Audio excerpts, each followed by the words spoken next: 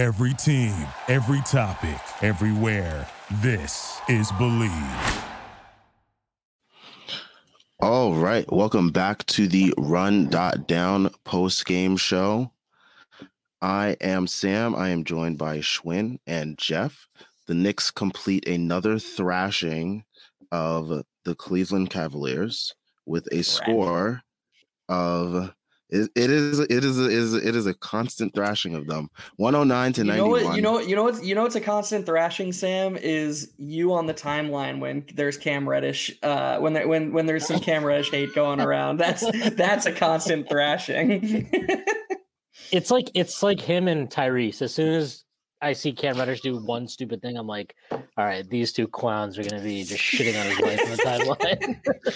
It's well deserved, by the way. But before we continue with any more thrashing of Cam Reddish or any other stinky basketball players, the last of the major pro sports leagues kicks off this week, and BetOnline is your top spot for all your NBA action this season. With MLB postseason, NFL and college football, and NHL in full swing, BetOnline is your number one source for wagering news, odds, trends, and predictions. Get everything NBA at your fingertips with both desktop and mobile access for every sport, anytime. Head to the BetOnline app today to get in on the action. Don't forget to use promo code BELIEVE, that's BLEAV, to receive your 50% welcome bonus on your first deposit. BetOnline, where the game starts. All right, so we will thrash Cam Reddish later in the show, but Knicks win 109 to 91, bringing their season to 2-2 in this this home and home series. We have Jalen Brunson and Julius Randle leading the way with 19 points apiece. We have Emmanuel Quickley with 18 points. We have RJ with 16, and we have Hartenstein with 13. Did RJ not score in the second half? I think he scored maybe once, I want to say. I don't think because he had like 15 at half. So he scored a free throw. Yeah. Nice. And that's it. But yeah. Well, let's start with Craig Porter Jr. What a fucking game. I mean, I think Kobe Altman might have found a couple. I don't know. I was like, are you watching him, Bates? He might be the dumbest fucking player I've ever watched play basketball. Like, everything he did, I was just like, please do more. Please keep doing anything you're doing. This is amazing for me, because I want the Knicks to win this game. No, I mean, I would just start with, like, I don't know if the Knicks will play an easier game all year. I really don't. Like, that second half I don't think the Knicks played particularly well. I don't think they made good decisions collectively. I don't think their rebounding was all there for a long parts of it. I didn't think the effort terrible. The turnovers were bad per usual. It seems like it's going to be a trend this year. Yeah, bad decision making. Collectively, I mean, I'm not trying to even single anybody out. Collectively, I think were there some more guilty than others, sure, but and even amid that, they basically made one adjustment, which was just don't let Mitchell drive right. That's what they did the entire second half. They just sat there and dared him to go left, and he had nothing, and that was the game. That was it. The game was over as soon as they did that. They scored. What did they have? They had one field goal over a 6-minute stretch or something. That was a dominant victory, and it was dominant. And I think, and I understand, okay, they didn't have Garland, they didn't have Jared Allen. Well, guess what? I was told that you trade for superstars because they can win you games like this. And I'm not saying Donovan Mitchell is never capable of winning a game like this, but when you see how easily the Knicks were able to limit him, one, I think that tells you something about what I think really divides him from the true top level of perimeter scorers in the league. And also I think it was just severely, I think it just showed look, Evan Mobley can be as talented as he is, but he's still super limited offensively. He's got a long development path ahead of him on that end of the floor. And quite honestly, Mitchell Robinson and Isaiah Hartenstein, they bullied him again. They picked up right where they left off in April. He had no chance on the glass. He had no chance defensively, I feel like anytime he got a rebound, it was just because like Mitch had to go over and challenge a shot or something. He was by himself. Yeah, he got dominated. And again, like the Knicks didn't even play well tonight, I don't think, as a collective unit. I would really struggle to say one person. I watched that game and was like, what a complete offensive game you had today. I would really struggle to say it about one person. But that didn't matter because the Knicks, obviously they had the talent advantage today and they took advantage of it. Like I thought they were kind of fucking around in the third quarter, but once you realize that as soon as they locked in on defense, the game was over. I mean, that was that. And I think with this Cleveland matchup, are we at the point where it's like mental now at this point where like they just like know mentally, like they just have this advantage over them and Cleveland kind of knows mentally. I think the comments from Evan Mobley before the game kind of are telling about how he's like, we really want this game and whatnot. And like, you didn't hear anything on the Knicks side because like that they know like these are their sons. Like they own these guys. I think it's more mental I think the mentality aspect actually comes into play more for the Knicks than the Cavs in the sense of I think the Knicks just feel really comfortable playing them. Like they know that the Cavs can't take away their biggest strengths. I will say I thought the Cavs missed a lot of open shots tonight. Like, and I think that goes to Schwinn's point. Like the Knicks didn't even play that well. I did think the Knicks played like really well for like a stretch at the end of the third. And then after Tom Thibodeau called the timeout to start the fourth and got Brunson back in, that like 4-minute stretch to seal the game, I thought was really dominant. Have you seen The Town? Yeah. When he's like, this is the not fucking around crew. Yeah. That's like when he called that timeout, they were up 13. I sent a message in the Discord and I was like, I would not be surprised if Brunson comes in right here. And that was like Tibbs like basically taking the timeout and just being like, this is the not fucking around crew. We are going to end this game right here.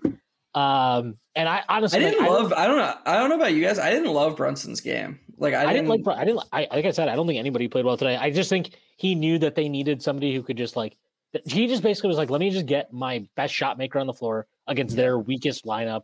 And I'm going to end this game right here.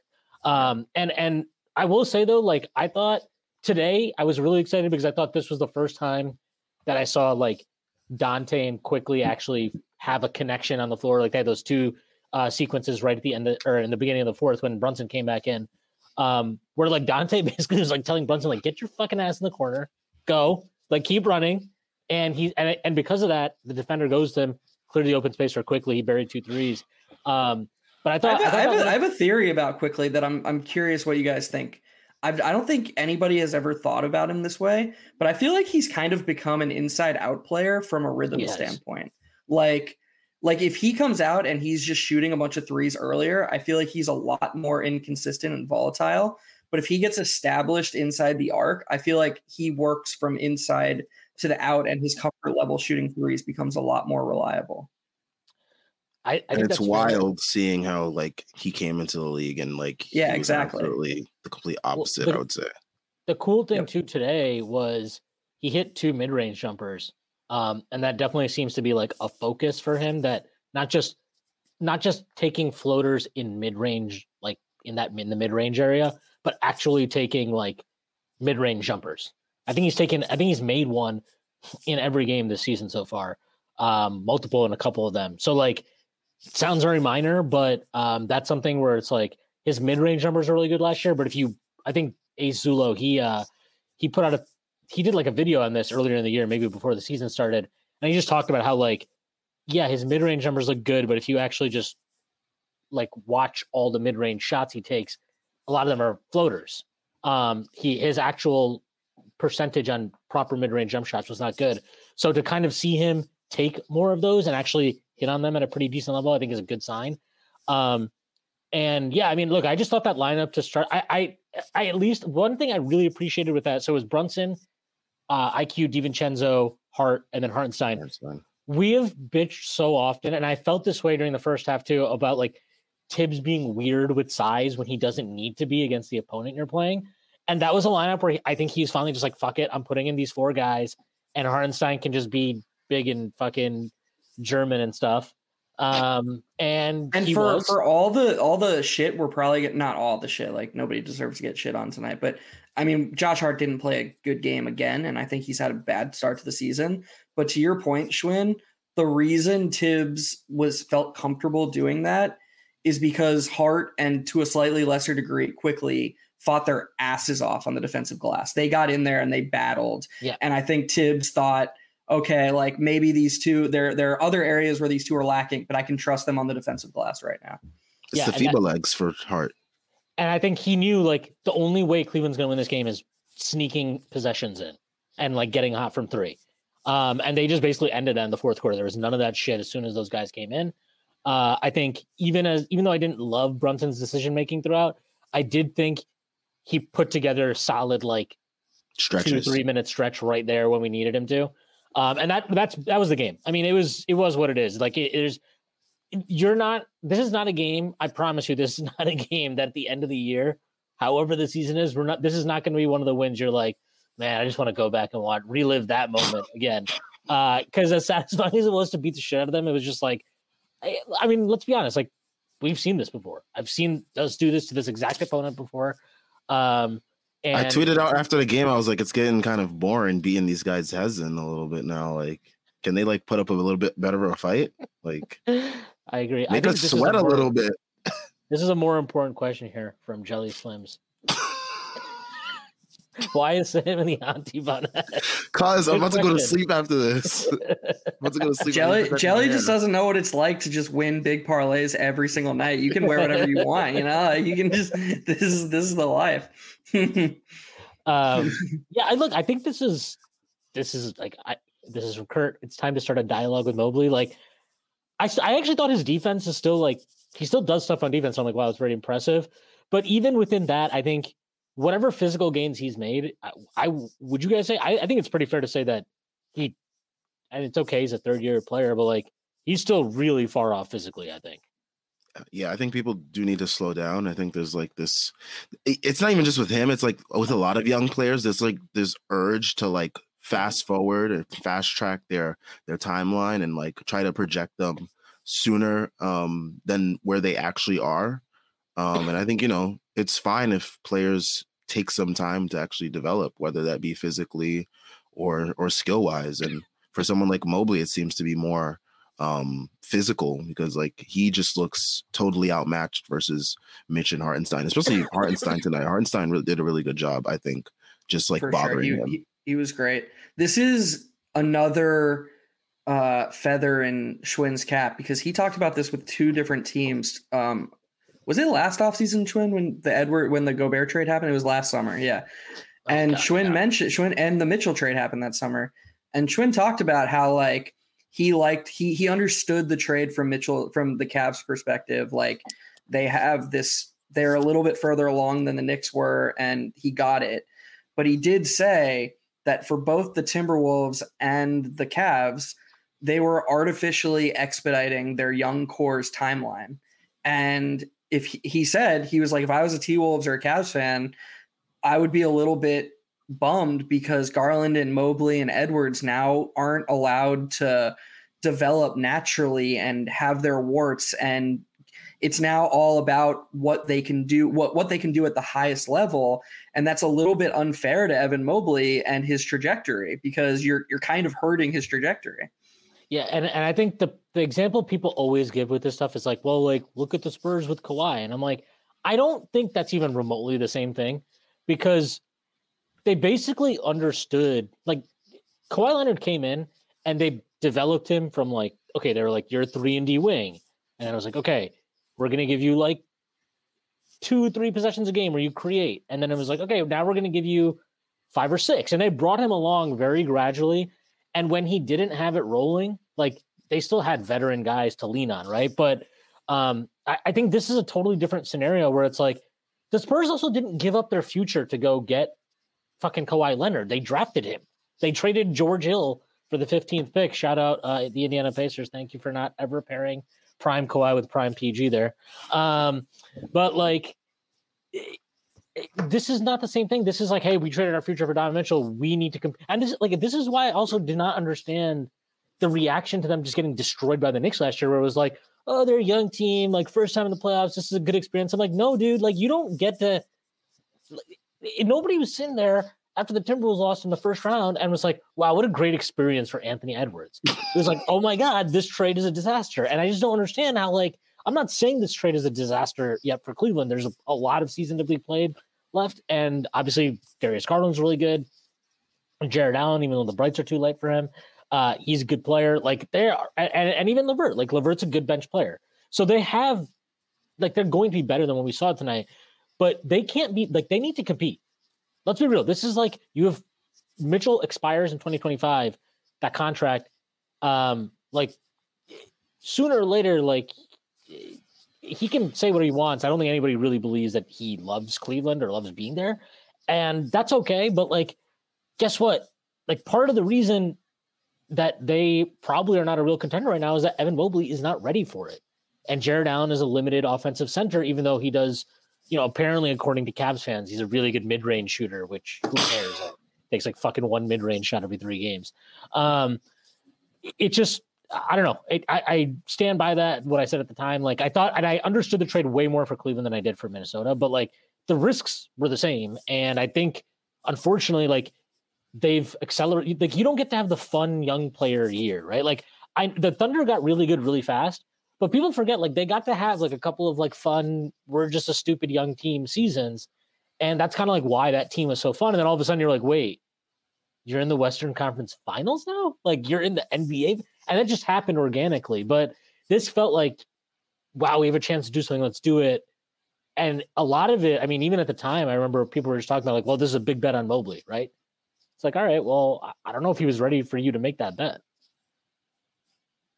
Also, I do want to shout out this comment from Jason Aravalo. Forgive me if I mispronounce that. Our centers look real good at the start of the season.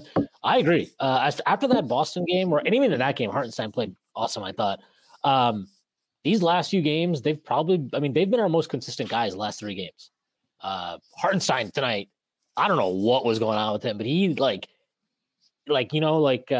the bullfighters get the red, like that. It was like, it's like, who pissed him off today and just got him seeing red? Because he took it to Mobley in a way you don't see Hartenstein do that that often. You probably saw those. I'm just gonna need him to be a little bit better on the short roll when quickly throws a left-handed pocket pass like that we never get to see as Knicks fans ever.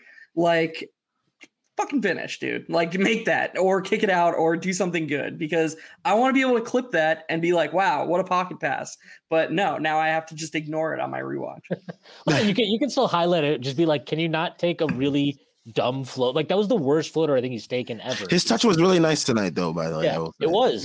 And that's why I was like, what is going on with this floater you just said? But no, he was awesome tonight. Him and Mitch, like the funniest thing I could say about Mitch's performance is I thought it was really funny. He didn't like jump a lot, and he was still able to totally command the defense and the defensive glass.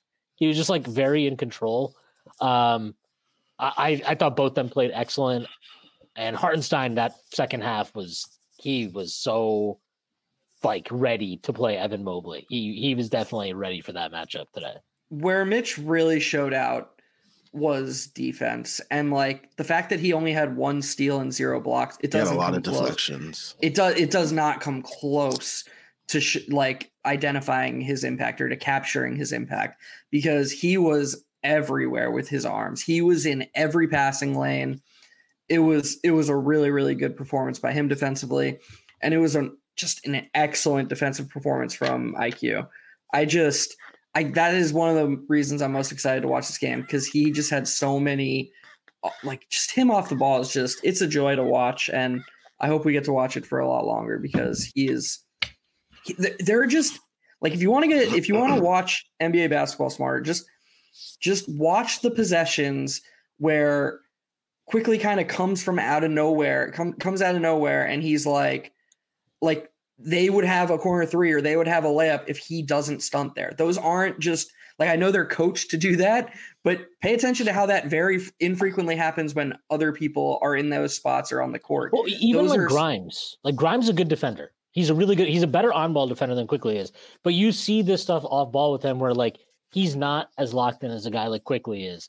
I think Hart is actually similar to Quickly in the sense that I think he's a better off-ball guy than on-ball. But even then, he can sometimes get caught like cheating down or trying to crash the glass a little too early. Like in terms of just timing of rotations, I think Quickly is honestly one of the best I've ever seen. When I saw him live when I went to a Knicks game last year and I watched his I was like, I don't care what anybody says. The fact that guys shoot way worse on him actually makes sense because his closeouts and his contests on them are honestly amazing. He had one today on Strus that he had absolutely no business running him off the line. I have no idea how he managed to do it, but it was an incredible one. I do want to talk a little bit about Brunson, Randall, more so Randall than Brunson. I still just feel like I'm just going to give Brunson the benefit of the doubt and be like, I think he really needed to see the ball go in from mid-range. FIBA legs, as Austin Reeves. Dude, you can just be like, I'm not playing well to start the year. It's fine. I don't need to hear about fucking FIBA legs. You're 9 years old. Shut the fuck up. No, I think Brunson really desperately needed to see the mid-range stuff go down that he did today, or that did today. I still feel like I don't know what it is with that starting lineup. Their chemistry right now just seems really off.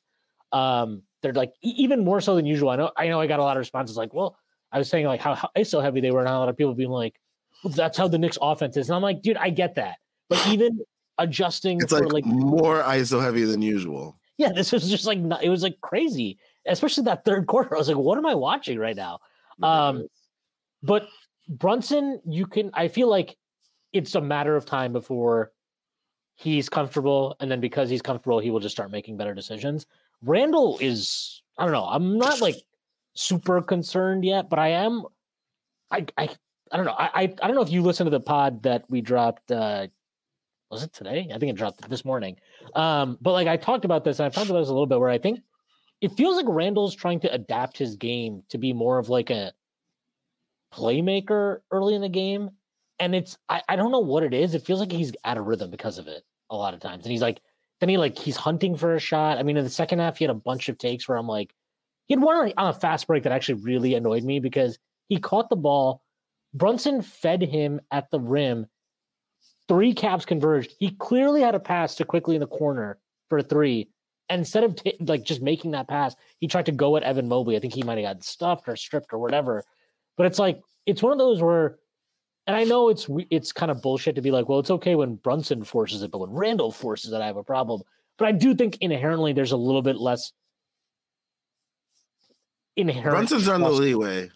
He's on the leeway. I just think there's a lot less. He's performed at the biggest stage as well. Whereas Randall has yet to prove himself in those moments. So you just have that inherent trust. He did have some really terrible defensive rebounding efforts today, which also need to be highlighted. I do kind of have Throwback. a theory about Brunson. I think part of the issue is that the Knicks, at least early, I would say less so in this game, but in the first 3 games, is that the Knicks are trying to infuse a more team style basketball, which has led to higher. That's why we're seeing more turnovers. But Brunson is coming off a season where his main style of basketball is this one-on-one style that is clearly best for him. So we're kind of having a diverting path here of what's best for Brunson and what the Knicks maybe think is best for the team. And I think that could be kind of affecting Brunson negatively because he obviously is a team guy and he's not I don't think he's going in there no, fuck it. I'm just going to get mine. I think he wants to do what's best for the team too, but he just had this great season playing a certain way, this great playoff run. And now all of a sudden it's just I just feel mentally that's kind of messing with him, he's trying not to be as one-on-one heavy. He still sketches, man.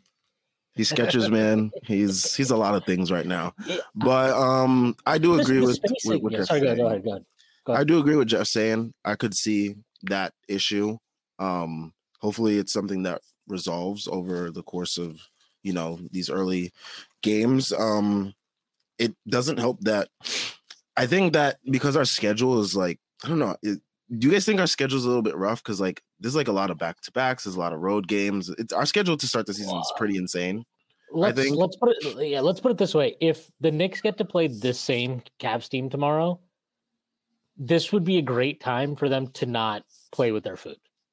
Because like, I think if they play the same Cavs lineup again tomorrow, like you have the opportunity to basically, I mean, you're on the cusp of basically winning the season series against a presumed rival for seeding right here in the second week of the season. And I think, when the schedule opened, you would have been like, if the Knicks can get a split here, you take that, right? Like obviously a split back-to-back against the same team, that's always one that you're just like, you'll take that right there.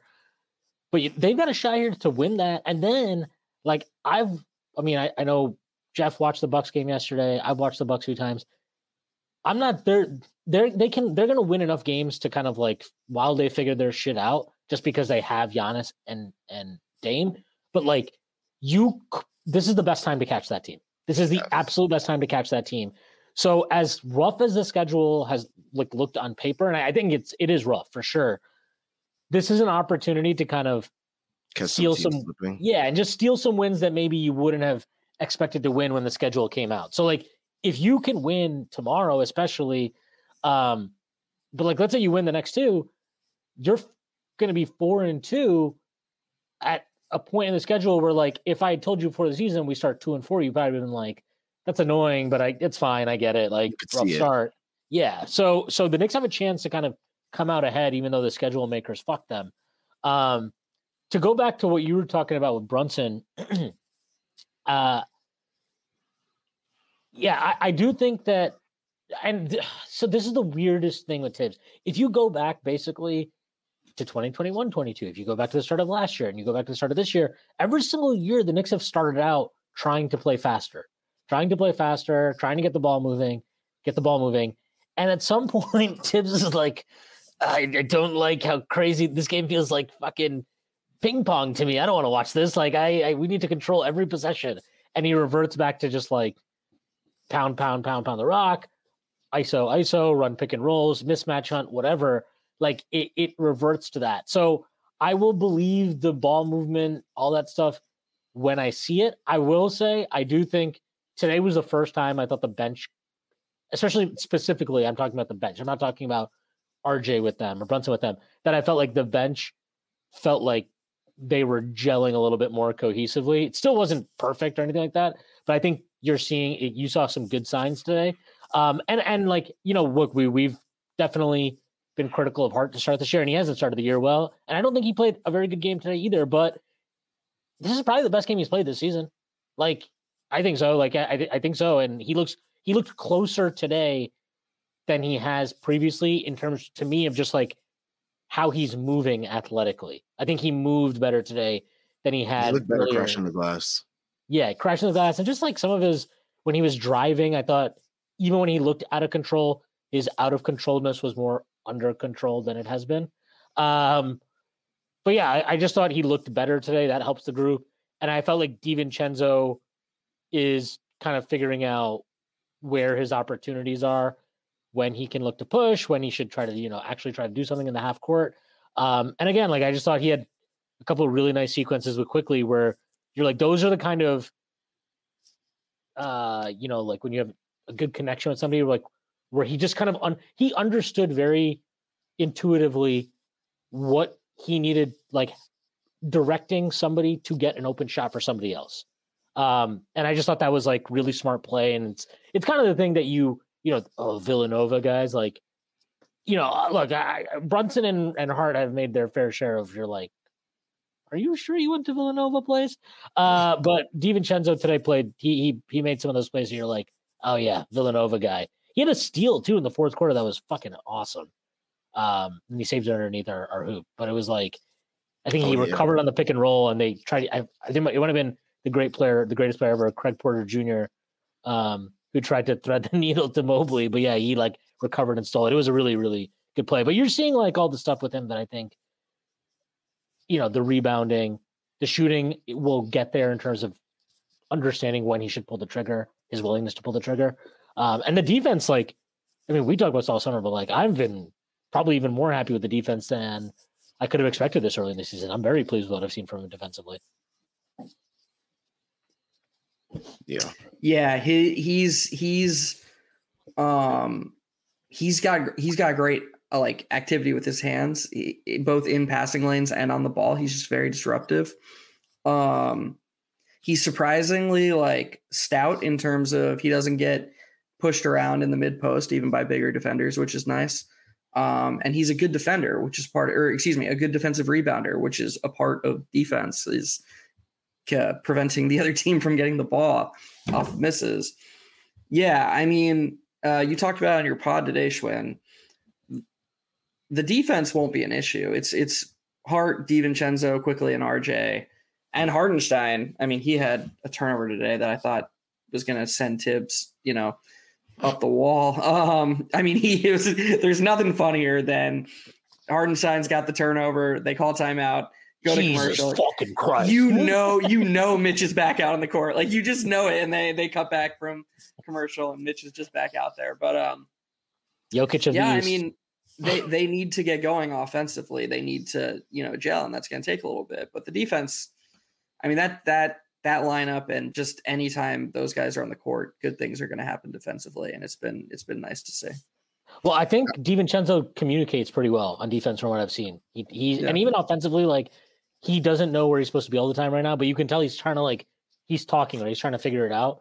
And I think that's just such a huge part of defense. I think that's one of the reasons why Quickly is as impactful defensively as he has been, despite being an undersized guard. I don't know how he's undersized for a guard. But even Mitch has gotten better about that, communicating defensively. And I think when you have guys that are out there talking, it makes a huge difference just in terms of getting guys to understand their rotations, where they're supposed to be and all that stuff. But, all in all, I would say considering how poor the opponent was, and at times how kind of poor the offensive approach was, I thought defensively, even though they had some moments of I don't care about defensive rebounding right now, for the most part, I thought they were good, in terms of executing the rotations and stuff like that. Individual stuff we saw with Brunson, he had that one closeout on a Coro in the first half that I was just like, dude, you're standing next to him. Yeah, you're standing next to him.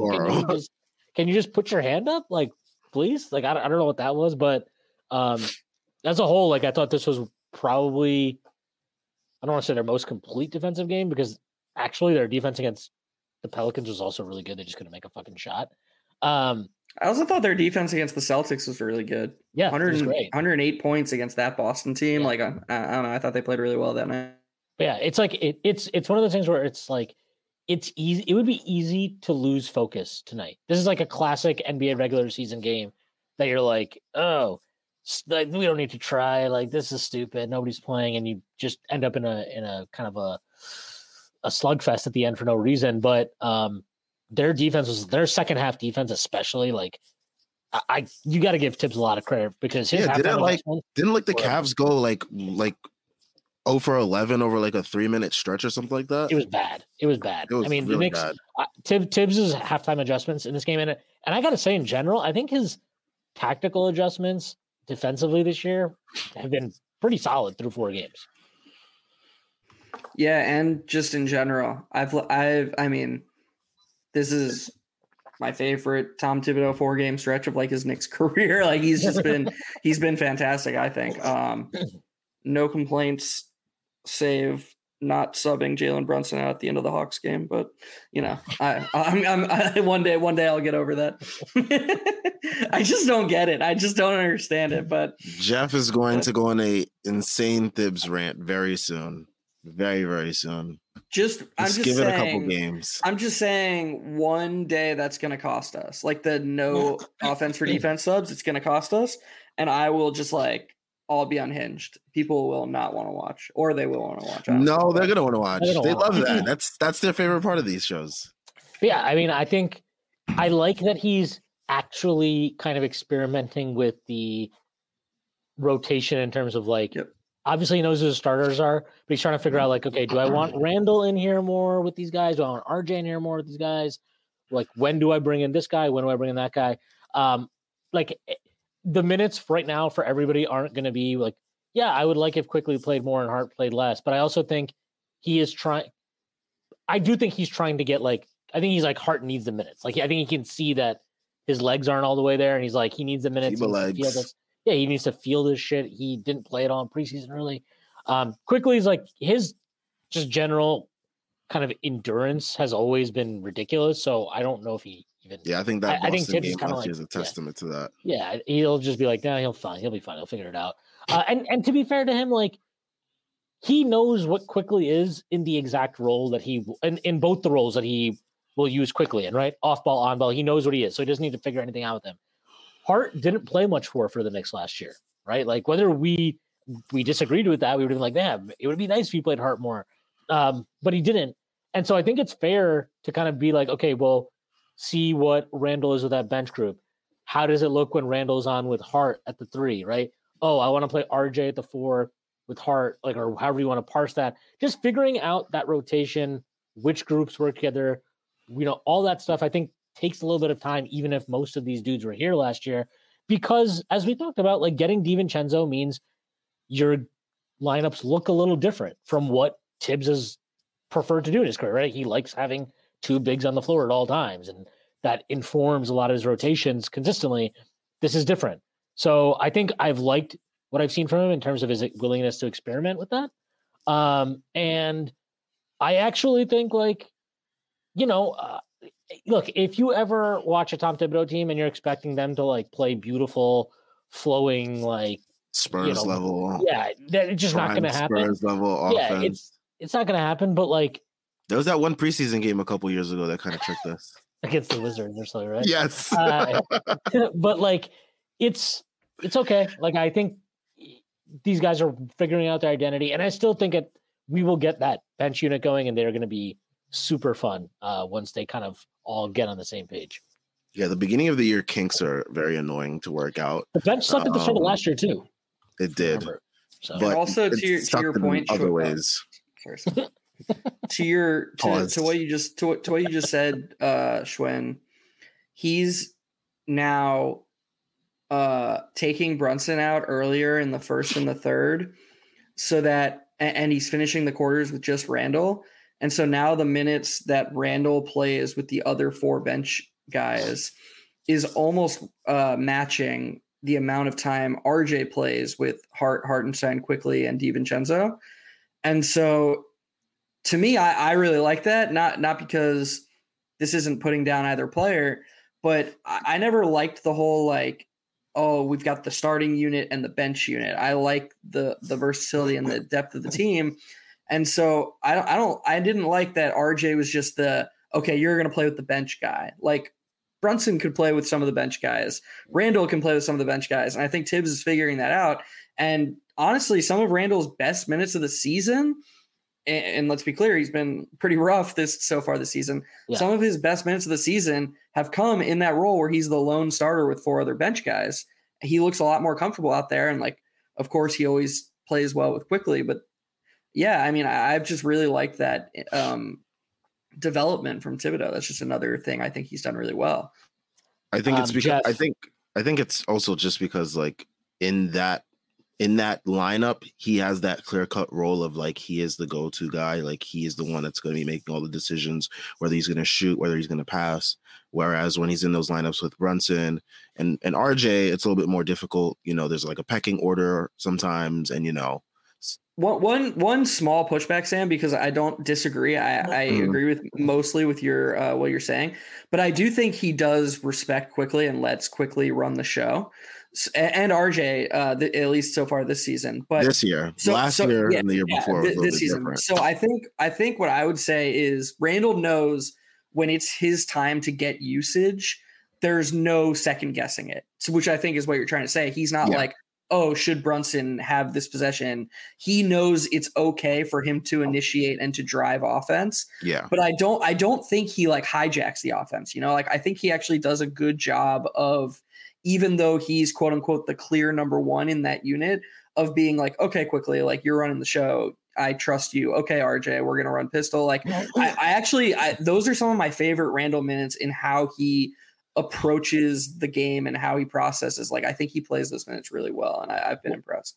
Yeah, I mean, I think Quickly does a better job of just like setting up Randall. Like that 3 at the end of the third quarter, I don't think Brunson makes that pass or play just because like that's not it's just not how he's kind of geared. Like he would run that play to get a mismatch for himself and cook. That's what he would do, which is fine. He's very good at that, by the way. But by the way, Jeff, I did want to say we did have a request for serial killer analogies. So running lemonade stands. And I think this is a good question because I'm not sure how I feel about this. Is this a good get right game for Randall? I think he definitely treated it like that. I will say, like, Randall definitely thought this is a great opportunity for him to get right. He was. You know what this reminded me of? This reminded me of, for Randall specifically, it reminded me of watching a 1 seed play the 16 seed in the NCAA tournament. Like, everything Randall did well tonight, he did it well because he was just bigger and stronger than the opponent. Like he took Dean Wade in the low. Really Dean Wade's gonna have nightmares. Like he was just he was anytime he saw Dean Wade on him, he was just throwing his shoulder into him. And like, cool. I like that he did that. I like that that was aggressive. But to Brian's question, I don't think you can view it as a get right game because this isn't like a sustainable strategy long term. That's not something you can just do against most other teams. So like, I appreciate that he and probably Tibbs, because I think Randall more than anyone is elevated by Tibbs and the coaching staff, like putting good scouting reports in his head. I appreciate that they were like, dude, no one can guard you. Just do whatever you have to do to get within 5 feet. But in terms of like getting right long term, I think we need to see him do the other stuff that made him so impactful offensively last season before we say, okay, this is a get right game. Yeah, I mean, I just think I'm watching a player who's trying to like change. Like it feels like he wants to play a little bit more inside this year, but I also think part of that is because he's trying to be more of a playmaker. And I don't know, like it's really hard in the middle of this, especially right now, 4 games in the season, to say like this is bad or this is good, or like, is this him adjusting, or is he going to play like this because this is just what he will do when he's attempting to be more of a playmaker? I don't know. We need to evaluate that over time. But it is nice to see, like, when he, like, it is good that he just has matchups, and there will be other matchups like this around the league where it's just like he probably walks onto the floor and is just like, this guy is defending me? Like, really? This fucking guy looks like he can't even bench 350 17,000 times like I can.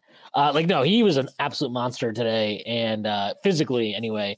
Didn't love the decision making all the time. I thought he was definitely forcing some shots up because he just wanted to score today, which whatever.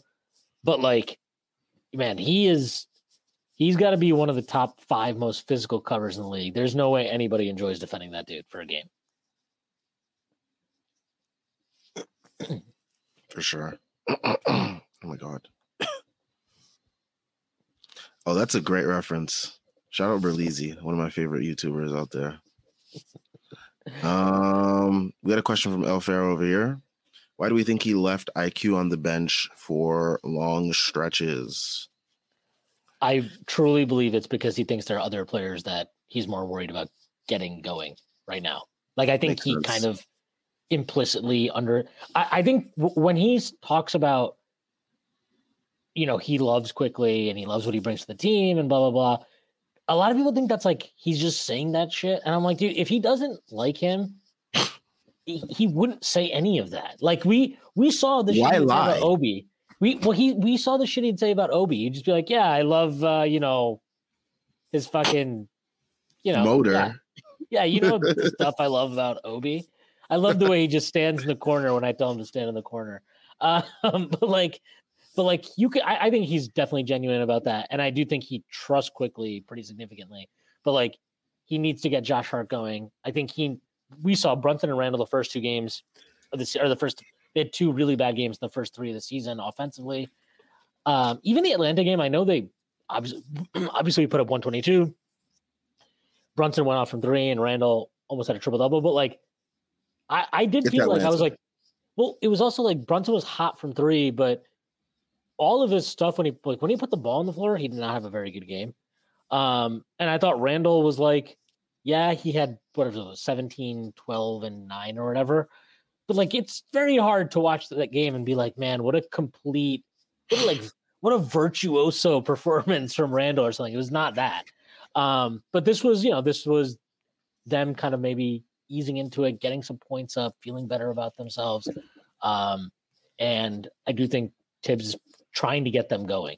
I don't know about like I don't know if Tibbs cares about like the emotional side of like, I just need this. He needs to feel good about himself. But I do think Tibbs cares about like, no, I got to get Randall and Brunson going. And the only way to do it is play them 9,000 minutes. Same with Hart. I mean, Hart, he needs to get going. They really need his heartness that he has not brought to the table so far this season. Weirdly, like I don't think he's been bad. I don't think he's been bad in the sense of like he's mailing it in effort wise or something. He just has been kind of like a half. He doesn't look himself. Slow. Yeah, seems like a half step slow with a lot of things. I mean, my answer is gonna piss Schwinn off because I heard him rant about it in a post game a week or so ago, throwing shade at me. But Did I? The answer is that with the way Tibbs rotates, it's just really easy for Quickly to not play a lot of minutes. Because Quickly doesn't come in until the 3 or 4 minute mark of each half. So there's only like 16 minutes available to him in the half. And for him to play more minutes, he basically has to play a 16-minute stretch in the half because Tibbs doesn't sub a bench guy out and then sub him back in the same And that's half. usually what ends up happening. Right. Like when he's playing well, Tibbs just says, hey, yeah, play 16 straight minutes. But tonight in the first half, Quickly was 1 for 5 in the first half and had a turnover. And look, his defense was good, but his shot wasn't falling. He took a couple not so great shots. And after 9 minutes, Thibodeau wanted to get other guys back in, and he wanted to get Grimes back in. He wanted to get RJ back in. He wanted to get Brunson back in, and Quickly wasn't the guy he wanted to keep on the court. He wanted to keep Josh Hart on the court for whatever reason. I think that was a matchup thing. And I think he did in his head, he was like, I need size on the floor for like to combat. And then that's why I think the second half rotation was different. And quite frankly, like, I mean, we've talked about this, we'll probably continue to talk about this, but like, I still think the guy that's going to end up really on the short end of the stick when a push comes to shove is Grimes. Like, if we're going to be real about Grimes, he's not had a good start to the season. I think he's got, like, we can keep saying, like, guys got to pass to him and guys got to find him. And I agree they do. But there was that possession today.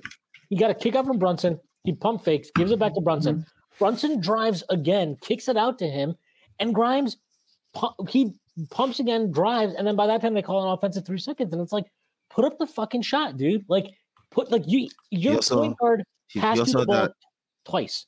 He also had that one possession where I forgot who it was. I think he dropped like Max Strus, or was it Mitchell? He dropped Mitchell, had the open shot, and absolutely rushed the hell out of it. It's like, my guy, relax. Like, you have time. Even the take he had to the rim in transition was like I'm happy he finished it, but it was so unconfident. Like he was scared. Yeah, it was so unconfident. I'm like, look like me out there. Like, I don't think it's a coincidence, by the way, after that possession where he pump faked twice on a 3 and they got a 3-second violation because of it, that the next possession down, they ran something for him to get a shot in the corner. And he was like super tightly contested. And he just put it up anyway. Because I bet you Tibbs was standing there in the corner like, go in and fucking shoot the ball. Like, the 2 things that piss Tibbs off more than anything are pump faking on like open shots. Like, he gets so mad about that. And the other thing is defensive rebounding. The 2 things that will drive him nuts are those 2 things. I guess you could throw in a third for the tie. Turnovers. Turnovers drive him nuts. Depends on who's throwing the turnovers, though. No, I think it drives him nuts anyway. He just it's easier for him to call a timeout and express it when it's like Quickly or Hartenstein. I think I'm starting to get a little worried, slightly worried, like 1-2% worried, that Grimes might just not be the personality type to want to shoot 10 threes in a game. Like, he should be shooting. Like somebody needs to be in his ear and just being like, dude, you got to shoot every time the ball touches your hands. Like JJ Redick. Yeah, but like, I mean, Sam, we joked about in the preseason. He spent hours with JJ Redick practicing things that were never going to matter for his NBA season. He's like, oh, coming off pin downs. Yeah, I'm way better at shooting those. Great, man. But so this is where I actually disagree with this in the sense of like, I think if Grimes was confidently pulling on these threes he's getting and he was hitting at a consistent clip, I mean, I'm sure his percentage is still really good for the season from three. But like if he was hitting consistently, I think Tibbs would start to give a little bit more for him. I'm not saying he's going to like have like, dedicated 2-minute stretches to like, let's get Grimes going. But I do think he would mix in some JJ Redick and Kyle Korver pin downs for him. I do think he would run something for him. But Tibbs is the kind of coach where it's like he has to see it. You have to show him, and then he'll be like, okay, now I can give you this. Which is like why I think the stuff with Quickly a lot of times has been annoying to fans, but eventually Tibbs usually does like get there, right? He's like, okay, fine, I'll give him the ball. Oh, okay, fine. I'll use him in these type of lineups. Oh, okay, fine. I'll use him with Brunson. Like he finally gets there because Quickly like usually figures it out. And then Tibbs is like, oh, the net rating is actually really good. This is great. But like Grimes, I don't know what's going on with him right now to start the year, but it's like, this guy, I think it's mental. Do you remember he had a quote during training camp where he was talking about like how the coaching staff is always telling him to keep shooting, just shoot every time. And he was like, I just got to do it. And I'm like, okay, if they're telling you this every fucking day, then you got to start doing it. Sometimes it takes guys, it can take dudes quite a bit of time though. Like if you look at the best example of this to me, look at Derek White. And I mean, I'm sure you guys maybe remember this from a few of their games during their run to the finals a couple years ago. But like Jeff Van Gundy talked about like he's coached him, I think, with Team USA because I think Derek White was on like the select team or whatever. Mm-hmm. He's talked about it, and he was like, he would say on the broadcast, like his coaches are like, they seem to believe in him as a shooter, as a scorer, whatever, more than he believes in himself at times. And like, even with Boston, you could see at the end of that final, when they went to the finals, like he was a basket case by the end of that series. Even though he was shooting, he shot well in like the first few rounds and he just turned into a basket case. And that can happen. We've seen this with Quickly at times too, right? Where he loses confidence in a shot. And like, I mean, I think Quickly is always going to be more geared to shoot the ball than Grimes is. But like Grimes, maybe just, it might take some time. Like it took Derek White a long fucking time. And he's getting coached by Greg Popovich. You know what I mean? Like it took him a while to be as confident as he is now pulling on threes. So I think this is a process. And it's early in the season, and I'm pretty sure when I did my predictions thread, I said Quentin Grimes' 3-point attempt rate would pick up like end of November, early December. I still feel pretty good about that because I think that is kind of when the team as a collective will gel, which is the question from Hawkeye 420. Looking at the schedule, how long do you all think it takes for the team to click properly? What do you guys think? Schwinn, can I say one more thing about Grimes before we hop into this next question? Nope, let's move on. Yeah, go ahead. One thing that I think is hurting just the consistency of his minutes as well, to go along with everything you said, is that for some odd reason, Grimes seems least likely of any Knick player, aside from like the obvious ones like Randall, Mitch, and Hartenstein, to play out of the position that Tibbs has designed for him. So in my opinion, Grimes would have more accessible minutes if Tibbs saw him as a potential 3 next to Brunson and Quickly, for example, which is a lineup that's been proven to work, but we haven't seen in this regular season once yet. Or actually we saw it down the stretch of the Boston game. But we've seen it very limited. And we saw this in one of our big, the game that basically clinched us a playoff seed last year was that final regular season game against the Heat. Yep. And the lineup that they closed with was like it was quick. It was Quickly. It was Grimes, RJ, Hart. I think it was Hartenstein. It doesn't matter. One of the centers, right? And like, so even to your point, even if it's not even so much to the positions to me as much as like we haven't seen him. I feel like we've seen all the other guys in all the combinations that are available to you, basically. It might not be as many minutes as you want to see. It might not be, I like this one more than one, but I think you've seen all of the, we've not seen the Grimes at the three. Like, we haven't seen much of that at all. And the weirdest thing about that is you could argue one of the reasons the Knicks got their season together last year was how good that bench unit got, especially that trio of like when Grimes was on the bench and it was quickly Deuce Grimes. Those three were awesome together. And obviously Grimes is the three in that lineup. So like, it's a little weird that he's so, I mean, it probably signals that like, I would guess that he was a very big proponent of them getting Josh Hart. Like he was and I like, obviously we already knew that he loved Josh Hart, but I'm sure that he was like, we need another wing because Grimes is not a good enough rebounder. That's I guarantee you that's the reasoning behind but I also think this goes both ways in the sense of we saw, like I just said earlier, we saw that Tibbs wanted to close a game, the Boston game, with Brunson, Quickly, and Grimes on the court. So I reject the premise that maybe I put forward that Tibbs just refuses to play Grimes at the three. I think Grimes is just the one who really has to force Tibbs's hand, and he hasn't done it yet. And I think the second that Grimes plays a game that's good enough that allows him to play minutes with, like Tibbs just wants him out there with Brunson and Quickly, or Brunson and DiVincenzo, or Quickly and DiVincenzo, and Grimes gets those extra minutes at small forward, I think that'll be really helpful to him, and it'll be really helpful to the team because it'll just add to our potential versatility of our lineup combinations. Yeah, I mean, and to your point, this is a good part here by El Farrell. I'm pretty sure this is Fazil from Discord. The game hasn't slowed down for Grimes yet. Hopefully that comes with games. I agree. The game has not slowed down for him. He still looks like his feet are, I don't know if anybody watched Monday Night Football yesterday, but if you want to see what it looks like when you're nervous in the pocket, just watch Jimmy G.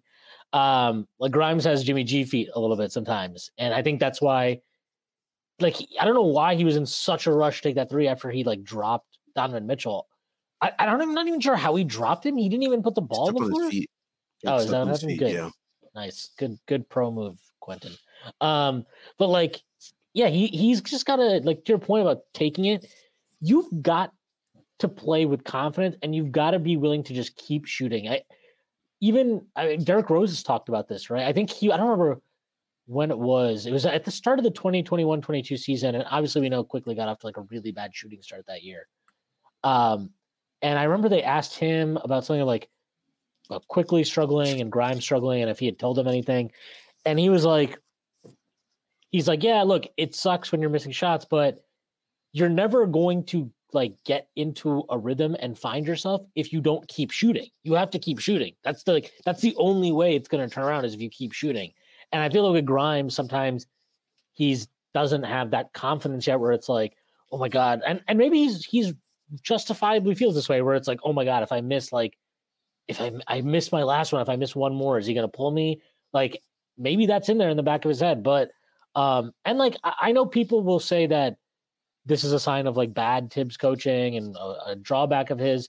I think at this point, it just is. Tibbs is our coach and this is how he is. So you need to get guys that can deal with that and won't have that in the back of their head. And like we sit here, we've talked about RJ's shot selection for years now, right? But the one that you could definitely not say about RJ, I promise you, never in his life has he been worried about like, if I miss this shot, will Tibbs take me out of the game? Probably because he's never worried about that ever in his life. He's probably never worried about like, am I going to get pulled? Or, I mean, he's probably never thought he's going to miss a shot. So that's like that's the kind of confidence you need sometimes. And Brunson obviously has that confidence. Randall, for better or worse, has that confidence. And I think Quickly, I wouldn't say he's at the level of those guys where it's like this supreme, unshakable level, but he is obviously a lot more confident offensively than Grimes is. And you can see it like more so than the shooting. I think you see when Grimes puts the ball on the floor, his handle, we heard like, oh, he's worked on it all summer. He's excited. I'm watching and I'm like, if I was Thibodeau, I wouldn't be running fucking shit for you in a pick and roll either. Do we think that because of the way that teams responded to how he played last year, that this is the why. This is the I can't even speak anymore. That is the reason why he's the way he is right now. Like, do we think because like teams are running him off the line last year and stuff like that, like he is just like so like timid in taking his shots, like he's only worried about just taking shots, and like that is why he's the way he is with his shooting? Do we think that's why? I'm sorry. Who are I like just sort of got lost in who are we talking about here? Grimes. Oh, okay. Yeah.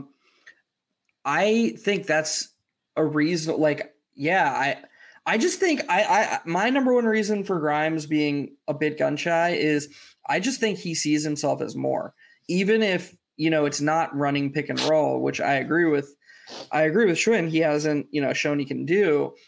Like, there could be, you know, a bigger arsenal to the types of shots he gets, the way he gets his shots, that allows him to get into the paint every once in a while. And so in his head, he's trying to maximize the few chances he gets and show off the wide array of skills that he thinks he has.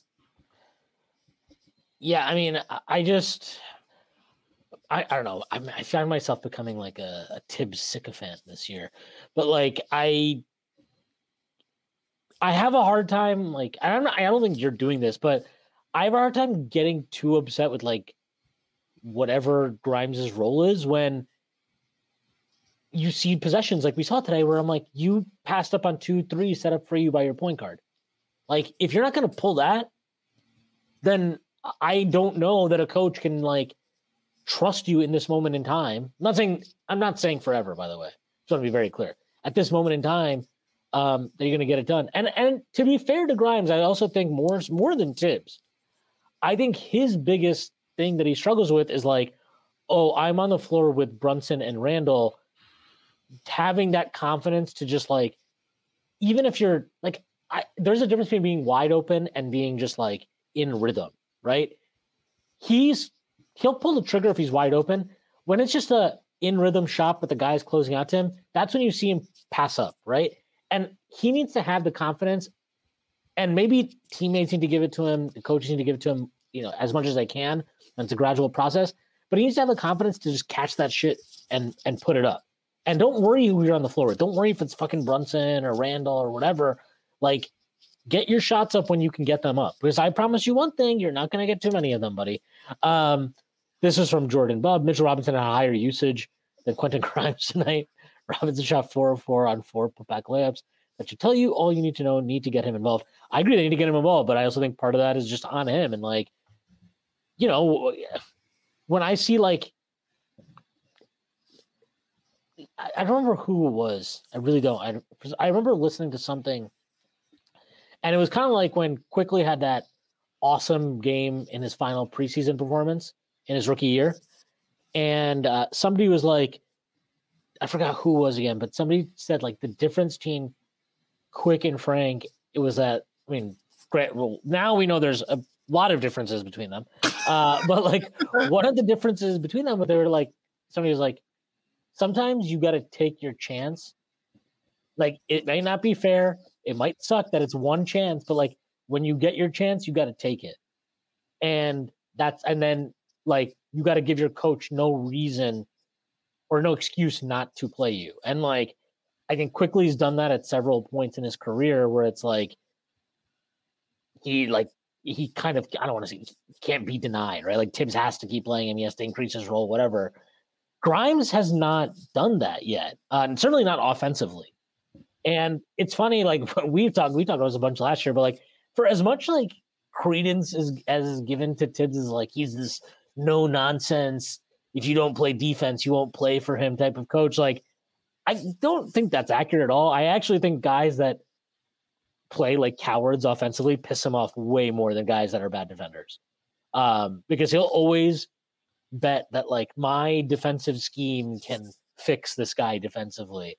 Whereas I think offensively, he's just like, why wouldn't you take that open shot? And that just drives him nuts.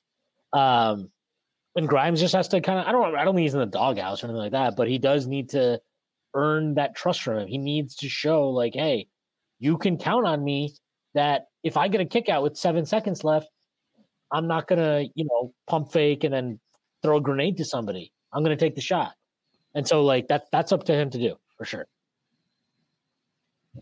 I saw this other comment that we didn't really we were about to address. No, not the Harden one. The schedule thing. How long do we think it's gonna take for them to click? I was looking at the schedule. There is a favorable stretch, I would say, in my opinion. November 15th, we play the Hawks. November 17th, we play the Wizards. November 18th, we play the Hornets. November 20th, we play the Wolves. I feel like that's a pretty good stretch for this team to really start gaining some footing. Like those are some favorable matchups, I feel. Especially seeing the way that the Wizards perform and the way that the Hornets get killed on the glass. I just feel like those are some matchups that we should look at to maybe this team really starts to find themselves a little bit more. You know what I find weird about just the schedule this year, or the league this year, is that like I guess maybe I'm more pessimistic than most people, but like there aren't too many games, in my opinion, this season where it's just like, oh yeah, that's gonna be a win.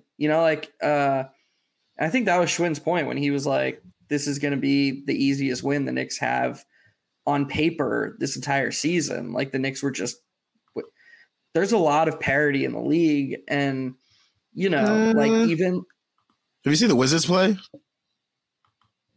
I have, but I agree the Wizards are bad, but I'm just saying that like, would it shock you if Kuzma and Poole come into MSG and start hitting shots? Like I don't know. Of course Wouldn't shock me. I'm not saying they shouldn't. They'll be. You heard it here first. They'll be 7 to 10 point favorites against the Wizards at home, but I'm just saying that there were games, years ago where it was just like, oh, okay, nice, get right, like this is a win, and I don't see too many of those on the schedule this year. I just think, honestly, I think it's a good time to have Tom Thibodeau as your head coach, because you fall asleep at the wrong stretch and you could really hurt your season. And say what you want about Tibbs, but I trust him more than just about any coach to make sure that the team is ready to play as often as they can be across an 82-game season. I would say, looking at the schedule, 17, 18, 19. I would say after around game 16, you can even say game 20. Let's say game 20. I think that is when I would expect the Knicks to be good. By the way, we have a fucking 10-day break between December 1st and December 11th. Yeah, the midseason tournament playoffs. Oh, okay. So like depending on if we like get in, we can have a game scheduled in between then. Hopefully we don't get in. That'd be cool. You don't want. I want to win, dude. Embrace it. Embrace it. I also. You don't want the official NBA Commissioers Cup, the first inaugural one. I guess you also have to root for wins because they count to your regular season record. So it doesn't benefit you really. But yeah, so like, so let's call it before that December 1st draft. That's about game 19. They have a pretty brutal stretch in the middle here. I mean, at least one I think is kind of brutal. They go at Timberwolves, Heat visit them, Suns visit them, and then they get Hornets, Pistons at home, and then they have a back-to-back or a home and home with the Raptors, that December 1st, December 11th. But like, I feel like that after that Suns game, which is November 26th, that is when I would start to expect them to kind of like, if they're not clicking within the next 3 or 4 games after that, I would be pretty concerned. I think Tibbs teams generally have taken about 20 games to kind of find themselves and for him to figure some shit out and make the right adjustments. We've actually seen this each of the first 3 seasons. Like I think we traded for Derrick Rose and put him in the rotation 25 games in 2020, 2021. Mm-hmm. The year after that, I think he made the lineup change either after game 18 or game 19. With Alec Burks. Yeah, not a successful move. But we will not revisit that ever again. And then last year, obviously, we know the changes that were made. The post games that year. Yeah, after 10 and 13. So like he tends to make a move around that 20-ish game mark. I don't know if he's going to have to at this one. It might just be a matter of him settling Jericho on. Sims. Yeah, Jericho at the 4. Jeff's favorite adjustment. Sam, we actively decided to talk more about this team in like the most miserable stretch of Tibbs's era. Like we made the active decision. Yeah. Well, it was it's when you're miserable, you need to like talk it out, you know? Yeah, it's good therapy sessions. So yeah, I would say 28 games in.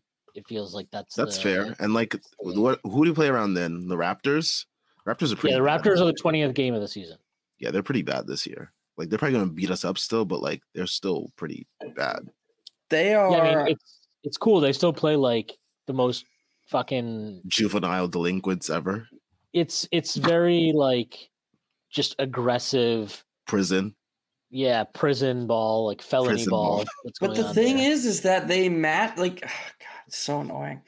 They match like prison ball on defense with anytime somebody touches you, exaggerate the contact. Like Siakam flails at Siakam flails and screams every single time. It's so unreal. It's like, how has nobody pointed out to the league the hypocrisy of their strategies? Like I just don't get it. Like say to a ref, hey, they're bullying us on every single play. Okay. So you have to have a consistent whistle. If you're not going to call fouls there, then you can't fall for Siakam's acting. Like it's oh my God. I know they're going to play a game. I know they're going to play a game that's going to annoy the shit. I mean, they'll probably win the season series against the Knicks again, just because they're like our bogey team.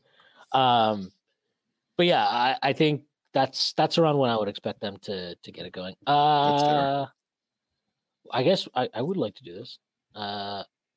What do you think? This is from Jordan Bubb. What do you think of the Harden trade in general? I thought it was nothing burger because it'll get them extra wins in regular season for the Clippers, but can it work in the postseason? I kind of think they had to do it. Like, I don't know what they were going to do otherwise. And if you weren't going to blow it up, then I don't know how you could convince yourself that if you stood pat, that team was a contender. I don't know if this makes them a contender, but I think they needed, if you once you decide to keep Paul George and Kawhi Leonard, you had to do something.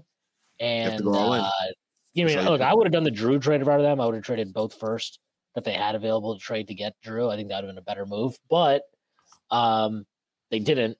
Harden's the guy they've clearly kind of had an eye on, and they did get it done. But like, yeah, I don't know. I think the original sin is still throwing bad money after good in this instance. I think it for them, it's like Sean said, they had to do it. I think the best part about it is that they were able to keep guys like Mann and Powell for some sort of depth, whatever they have left. I mean, they kind of just go 10 deep at this point, which I think is pretty standard. So it's like I saw a bunch of people saying like, oh, what's going to happen if Kawhi and Paul George go down? Well, I mean, it's going to be the same thing regardless. I mean, like, was Covington and Batum really going to make the difference if those guys went down and they were still there? Like, I just don't see it. Like, if you're going to have those guys, you have to go all in, and you have to push all your chips in. That's such a great point, Sam. And I feel like it's something that doesn't get talked about nearly enough. And I think Rob Pelinka's done an excellent job of rebounding from the disastrous Russ trade back in 2021. But the whole reason for the Russ trade, like, people forget that the Lakers won the title in 2020. And then probably, were betting favorites against a really good Suns team that could have titled up 2-1 before Anthony Davis got hurt. And they had a great core, like, that they could have kept. They could have kept around LeBron and Davis. Like, it was basically a better version of the core they have right now. Like, they had Kuzma, they had Caruso, they had Kentavious Caldwell-Pope. Like, they had a really good core. And they basically just gave it all away for Russell Westbrook. And the whole logic behind it was, well, what if LeBron or AD get hurt? I got news for you. If LeBron or AD get hurt, you're fucked. Like, you're not winning because Russell Westbrook is on the team now. So building for those scenarios is irrelevant. Just build for the scenarios where LeBron and AD are healthy and playing well. They had a really good team under that paradigm. Keep that team.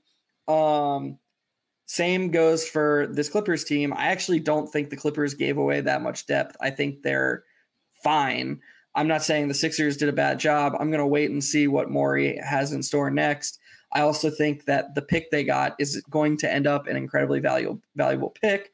Not that the Sixers fans really care about that because they want Joel Embiid to win a championship in Philadelphia. So I think the Clippers had to make the trade. I think it was a good trade for them. I don't think they're going to win the championship. I just don't. Harden actually played fine in the playoffs last year. People forget that he won a game in Boston without Embiid. Like, I don't get why Embiid is the one who keeps getting the passes and Harden's earned his feathers as like a playoff underachiever. That's fine. But he was good in the playoffs last year, and he was not the reason they lost in 7 games against Philadelphia, in my opinion. So anyways. Can I just read this real quick? Totally unrelated to this. When Tristan Thompson addressed the media yesterday, he shut down any rebounding comparisons between himself and Josh Hart, saying, me and Josh Hart, rebounding-wise, no, that's like a filet and a sirloin steak. After the Knicks' blowout win over Thompson and the Cavaliers, Josh Hart was asked about the Cavs using their round 1 loss as motivation for tonight's game. We don't really care. We're just sirloin steaks. Good stuff, Josh. Good stuff, Josh Hart. Sorry, go ahead, Jeff. I don't know why that Kardashian sex toy keeps talking like he's a good basketball player. The Kardashian sex toy. Maybe the most disgusting. That's pretty good, Sam. Such a gross sounding description of a human being. Yeah, no, so you were saying, but like the only thing though is like the Harden thing is, yeah, if you just zoom out and look at the numbers, they're fine. You got to go game by game in that series though. And then like he just fucking no-shows game 6 and 7. And at the end of the day, like this is just every fucking, like anytime this guy's on the precipice of something, he has some crazy meltdown. And at some point, if it fucking keeps happening, it's not luck. And I don't want to hear about how you're the greatest scorer of all time. Fuck off. Like you're not. You are a fucking shit stain on the sport of basketball. And I hate everything about how he's played the game. And I hope him no success. But I do hope that he enjoys being home in LA because everybody deserves to enjoy life. Other than the Miami Heat. Including shit stains on the sport of basketball. What about Al Horford? What about Al Horford? Al Horford is not a human being.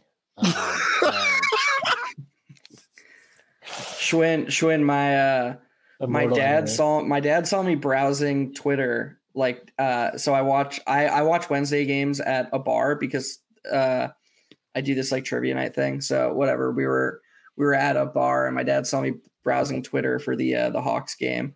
And the Hawks game wasn't Wednesday. I was at the same bar because those games were blacked out. So I'm browsing Twitter, and you tweeted, if one more Nick pump fakes on a 3, I'm gonna like commit whatever that word is. You're gonna lose it. And my dad was like, "Oh my God, who is that? I'm going to do the same thing. I can't stand this." And he does it like, I doubt he knows what you were talking, like what that word was, but he was just like so on board.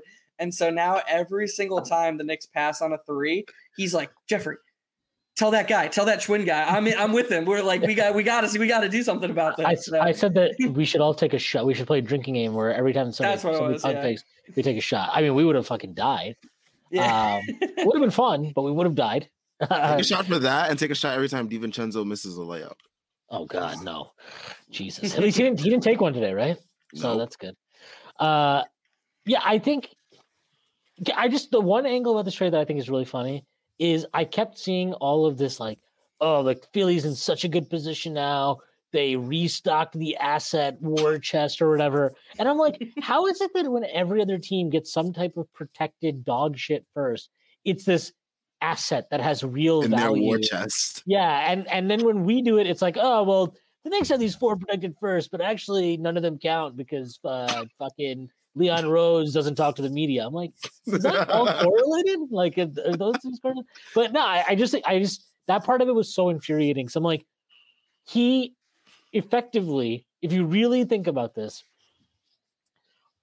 Daryl Morey he wasted 2 years with Harden only to end back ultimately with basically the same lineup more or less that they had before that, and with like worse assets. So like credit for drafting Maxey, you get credit for that. And I did like the Melton trade, but like some of the stuff with him, I'm like, look, I actually think their team is going to be pretty solid this year. And just getting guys that can play basketball works in a lot of ways. If you have Joel Embiid and Marcus Maxey, Morris. Yeah, except Marcus. Well, he's not going to play.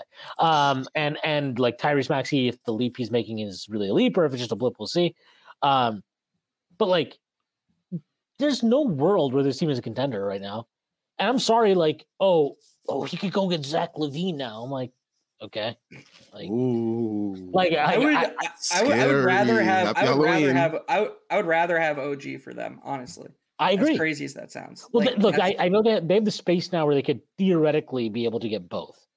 In the offseason, they have the type of space where it's possible for that to be with no realm of possibility. But like, I don't know, man. Like, I don't know why we keep assuming that like Daryl Morey is gonna make it happen, because all he's really done in Philly is like bring back a bunch of dudes from Houston who he had to salary dump basically in a year.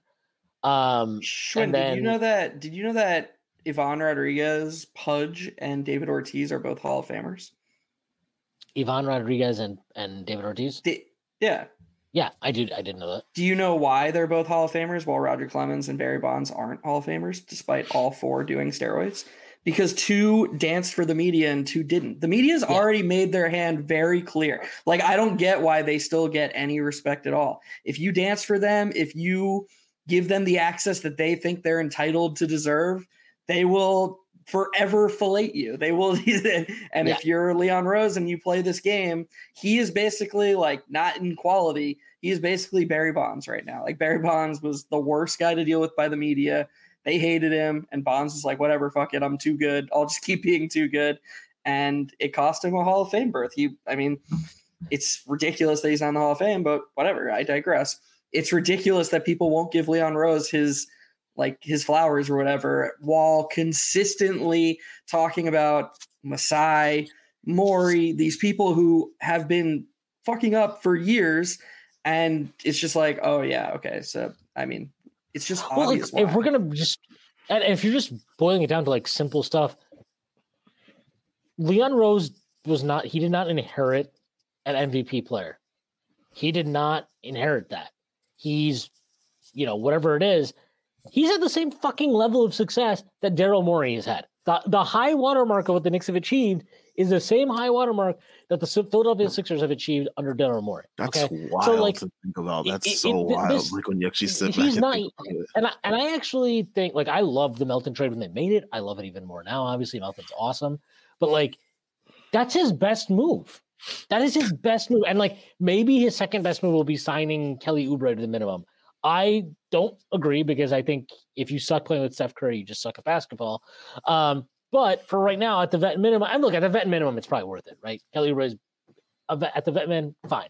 But like, if those are your big moves, those are your best moves, unequivocal best moves, I don't know what to tell you. Like, and yeah, you could tell me the Harden move was good in real time, and Ben Simmons sucks and blah blah blah, sure. But like, nah, man, Ben's back. That trade's no bad. Ben's back. Ben's back. Yeah, dude, he had 8 points yesterday. He's back. Dude, he had like 8, 10, and 11. I wasn't joking. I actually think he's kind of back. I think he's back when he doesn't play with Nick Claxton, which is a funny thing. Yes, great point. Yeah, he does he needs the 4+1. Yeah, but like, yeah, I don't know. I think that trade is kind of, to me, like, okay, cool. Like, if any, the big winner of that trade is Tyrese Maxey, because Tyrese Maxey can now just move on with his life and not have to worry about what if James Harden comes back. And probably start thinking about, hey, maybe I'm having an all-star berth this year.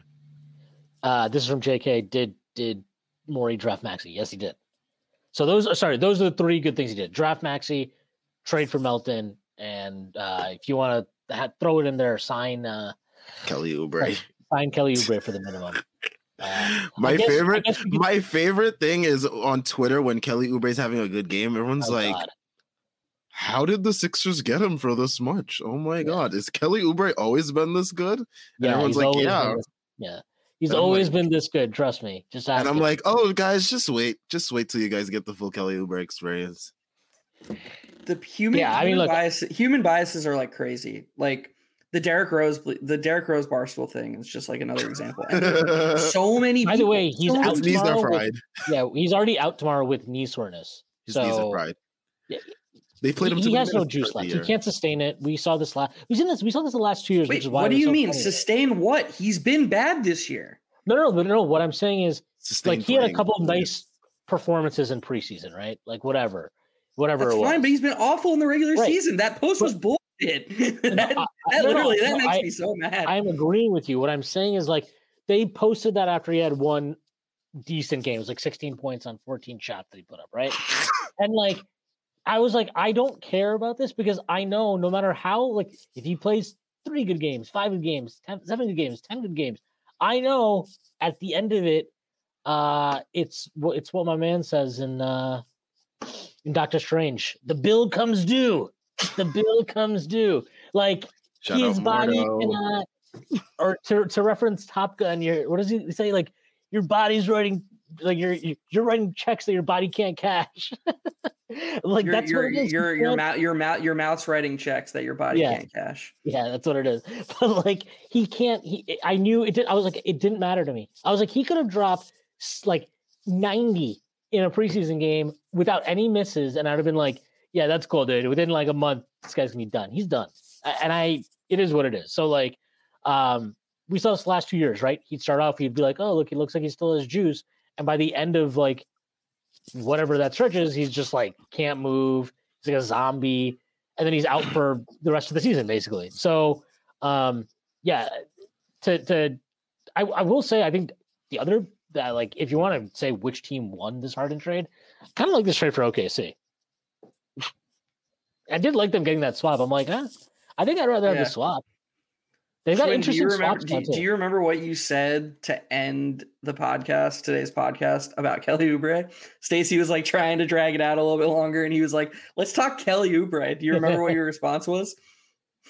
I don't know. I think I might have said I don't ever want to talk about him. He was like, so does Kelly Oubre interest you? And you were like, no. Fuck that guy. He could average 50-point triple-double for a whole season, and I'd still tell him he sucks.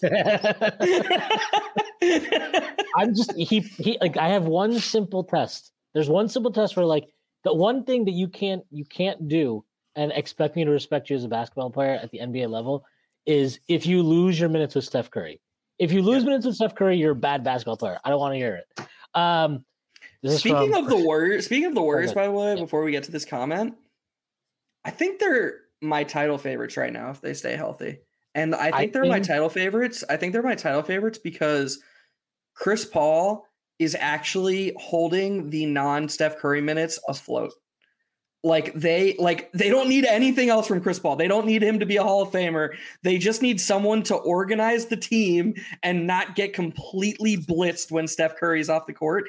And he has done a phenomenal job of that through 4 games. And like, if the Warriors can have their starting 5, which is going to destroy every opponent, we've seen it for years now, and a bench that doesn't give it back, like, they're gonna win a championship, in my opinion. I think they need to make one move, but I really want them to go get Robert Williams. If they get Robert Williams, I think they are like, they have every kind of player type, player profile, whatever you want to call it, that you need. And I do think Looney is looking a little bit more washed than he has in the past this year. But like, if they can get Robert Williams, and if he's healthy when they need him to be healthy, which is a big if, obviously, both of those, I would tend to agree with you. And I do like what I've seen from Kuminga and Moody. I think they give them kind of athleticism that they need. And Moody's a really good rebounder. If Kuminga can just kind of like, he seems focused this year in a way that I don't think he was last year, which has been good to see. And Kerr kind of has to lean on him this year. So, but in a weird way, because I know Steph Curry is like the ultimate elevator. He elevates you in like a way where you still have to do it on your own, if that makes sense. Like he's a good passer. I'm not saying Steph's a bad passer, but he's not like I'm going to run pick and roll and I'm going to put you in the exact spot where you can succeed. So in a way, right? Chris Paul is like a better Chris Paul is a better point guard to have with Moody and Kuminga in terms of like getting them to more consistent, higher floor performances and getting that version of them. So I think that was another reason that move was just brilliant for them. So the way it is like Steph opens up options that are the most valuable options available to you as a player, but you need to be like a pretty skilled player to take advantage of those things, which is why like Draymond just absolutely monstrous when he plays with Steph. Because it's like once you give Draymond a numbers advantage going downhill, he will pick you apart. If you do that with Kuminga might look like Mobley, where he's like, I don't know, what am I gonna do? Like, I can't. I have to pass here. And like with Chris Paul is not going to open up this kind of like the whole floor for you in the way that Steph possibly can. But it's like you have two options, right? It's like, okay, pick and pop, pick and roll. And that's about it. You have two options. It makes it very fucking simple. But yeah, I think that's the biggest thing with them is, and honestly with Boston too, unfortunately, is like those teams are the two teams that I think are in the contender level that still have the assets and the scope to make more trades in season and add to their kind of like roster. So that's the big thing for me why I like both those teams. But I do like Golden State in the West. The only thing is I will say, man, that Nuggets starting lineup, I know their bench is not good, but that starting lineup is OP. Yeah, it is. They're monsters. They have crazy chemistry together too. The reason that Denver Golden State would be an amazing series for a number of reasons.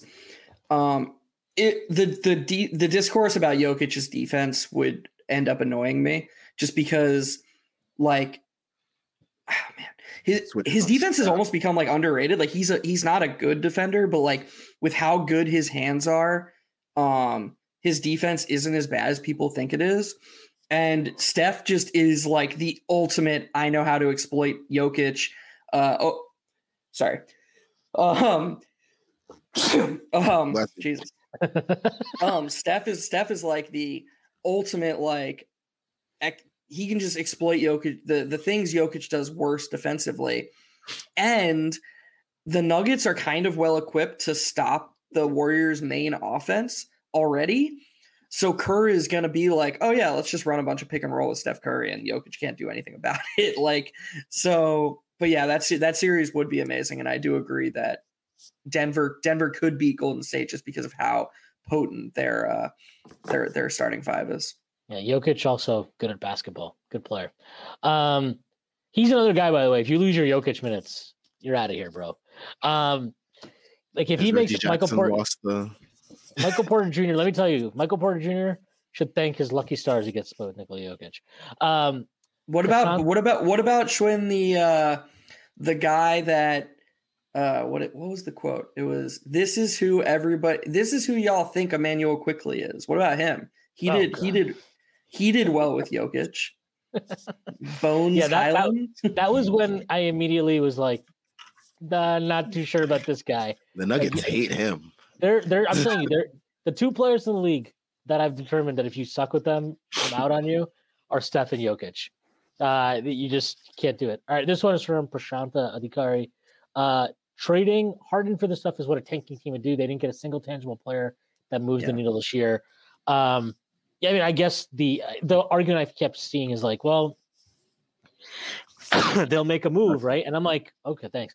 And I'm like, okay, but like, who? And it's like, okay, if it is Zach LaVine, right? If that's the big needle, it's gonna be someone from the Bulls. Yeah, like I don't know. Like, I mean, I like LaVine. I think he's a good player, but is that? Yeah, like you're better than Boston now? I don't think so. You're better than Milwaukee? I don't know. I mean, I've yet to see Joel Embiid play like a functional human being in the second round. So I'll have to hold out for saying that. But yeah, I mean, I agree. I don't think this trade return is that good. And also, like, can we just talk about how 2 weeks ago it was like, oh, Daryl Morey will not do this trade without Terrence Mann. He has to have Terrence Mann or else he won't do this trade. And then he fucking did the trade without Terrence Mann because the Harden situation was so untenable. Also, like, as much as I hate James Harden, his ability to get everything he wants is pretty amazing. It's unrivaled. Like, it's just every year. It's basically the Like it's like if the Tobias from Arrested Development meme, but they just did it over and over again for the same episode. Like 4 different teams have been like, well, it didn't work for them, but let's trade more stuff for James Harden and see if it works out. And he just keeps getting to play where he wants to play. It's wild. Shout out to him. Jalen Suggs is so awesome. Like holy shit. Tibbs probably would like. Tibbs would love him. He really would love him. He'd be like, he might like fall out of love with Josh Hart though. That would be sad. What do you think about this one? It's from Dirty Dancer. Is Zach or DeMar really that much better than Tobias? I don't think so. I think Zach is. I don't think DeMar is. Zach is, but I do think Tobias does something. Like finding a 4 is not that easy. Like, especially for what they need next to Embiid. And I think Tobias has a lot of value. People have gotten so confused with like Tobias's contract versus Tobias Harris, the actual player. Tobias Harris, the player, is a good player. He's a good NBA player. He's not Zach LaVine, but I also think like, what are you going to do? Try to get Pat Williams in the deal so he can give you 7 and 2 or whatever the fuck he does. I don't know. It's tough. And they did give up Tucker in this trade, which like I'm sure they wanted to do financially, but I do think that's a kind of an underrated loss, at least in terms of the regular season, just getting bodies. I know they got Covington back in this deal, right? And Batum can still play a little bit. I still tend to think Covington's probably washed. I don't know. And to your point, Tobias has also proven that he can create his impact as very, very firmly the 3rd or 4th option, which is an underrated thing. Like people just think it's not NBA 2K. You sign Zach LaVine. This has an effect on either LaVine's role, on Maxi's role, on Embiid's role. For all of we know. So to your point, Schwinn, if 100% of Tobias Harris means still getting the absolute ceiling from both Maxi and Embiid, whereas 100% of Zach LaVine infringes on the ceilings of Maxi and Embiid because LaVine needs the ball in his hands, it's actually possible that Tobias Harris would be a bigger positive for the Sixers than Zach LaVine. I still don't think so, but I would be open to that idea, you know? Yeah. Yeah, no, I mean, and it's also like, again, it depends on what the rest of the roster looks like and blah, blah, blah. I will, like, I do think like he had to do something that the Harden thing was just not tenable. I just kind of struggled to give him too much credit where I'm like, all right, so you made a trade that you were forced to make and you got a middling return to be to be kind of like quite frank about it. But, I think you're seeing these markets for some of these stars, especially older stars, come down from what they were. That Durant trade was like the high water mark of this stuff, right? Where you're like, oh, got to give up everything and give up Bridges and Cam Johnson too. And it's like, I mean, we'll see. Maybe the Suns, maybe they surprise me and win it all. I don't think so, but not with that hospital duo. Yeah, maybe we'll get to see Bradley Beal play basketball at some point this year. That'll be cool. Dude, his back, it sounds like it's so bad. Like they're saying like he can barely walk and stuff like that. And like his shooting motion looks weird and stuff. Like, why do they haven't they been listing him day to day? They said like now he has no timetable to return. Him and Devin Booker, they both have no timetable to return. Awesome. They should just keep. That's a disaster right there. Yeah. You're putting a lot. This is like what happened to KD in Brooklyn, right? When like he was by himself with Jeff Green and whoever else was there, Bruce Brown. Yeah, and it was awesome. But you're also like, yeah, you're gonna like get injured for sure. You're gonna get gassed, yeah. But yeah, I don't know. I get it. Like I get why obviously the Sixers did it, but I just struggle to like praise them too much for making a trade that. I mean, it was there, but. Of course, Presti found a way to get in on a trade that had draft picks. He's like, I got to do this. Guys, how can I help? How can I help you make this trade? Oh, my goodness. All right. I think this is a good place to end as we will be back tomorrow talking more Cavs Knicks as we probably beat the shit out of the Cavs again. Shout out to everyone that joined us. Shout out to all the comments, keeping the conversation going. Make sure you guys leave a like and subscribe. We are on our way to 1K subs. All that you do does definitely help us out.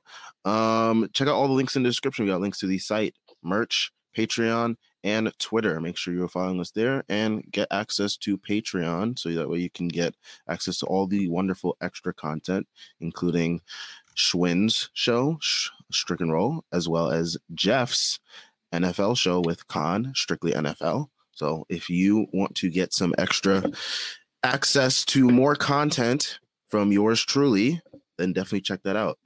We'll be back tomorrow. So see you guys tomorrow. Peace.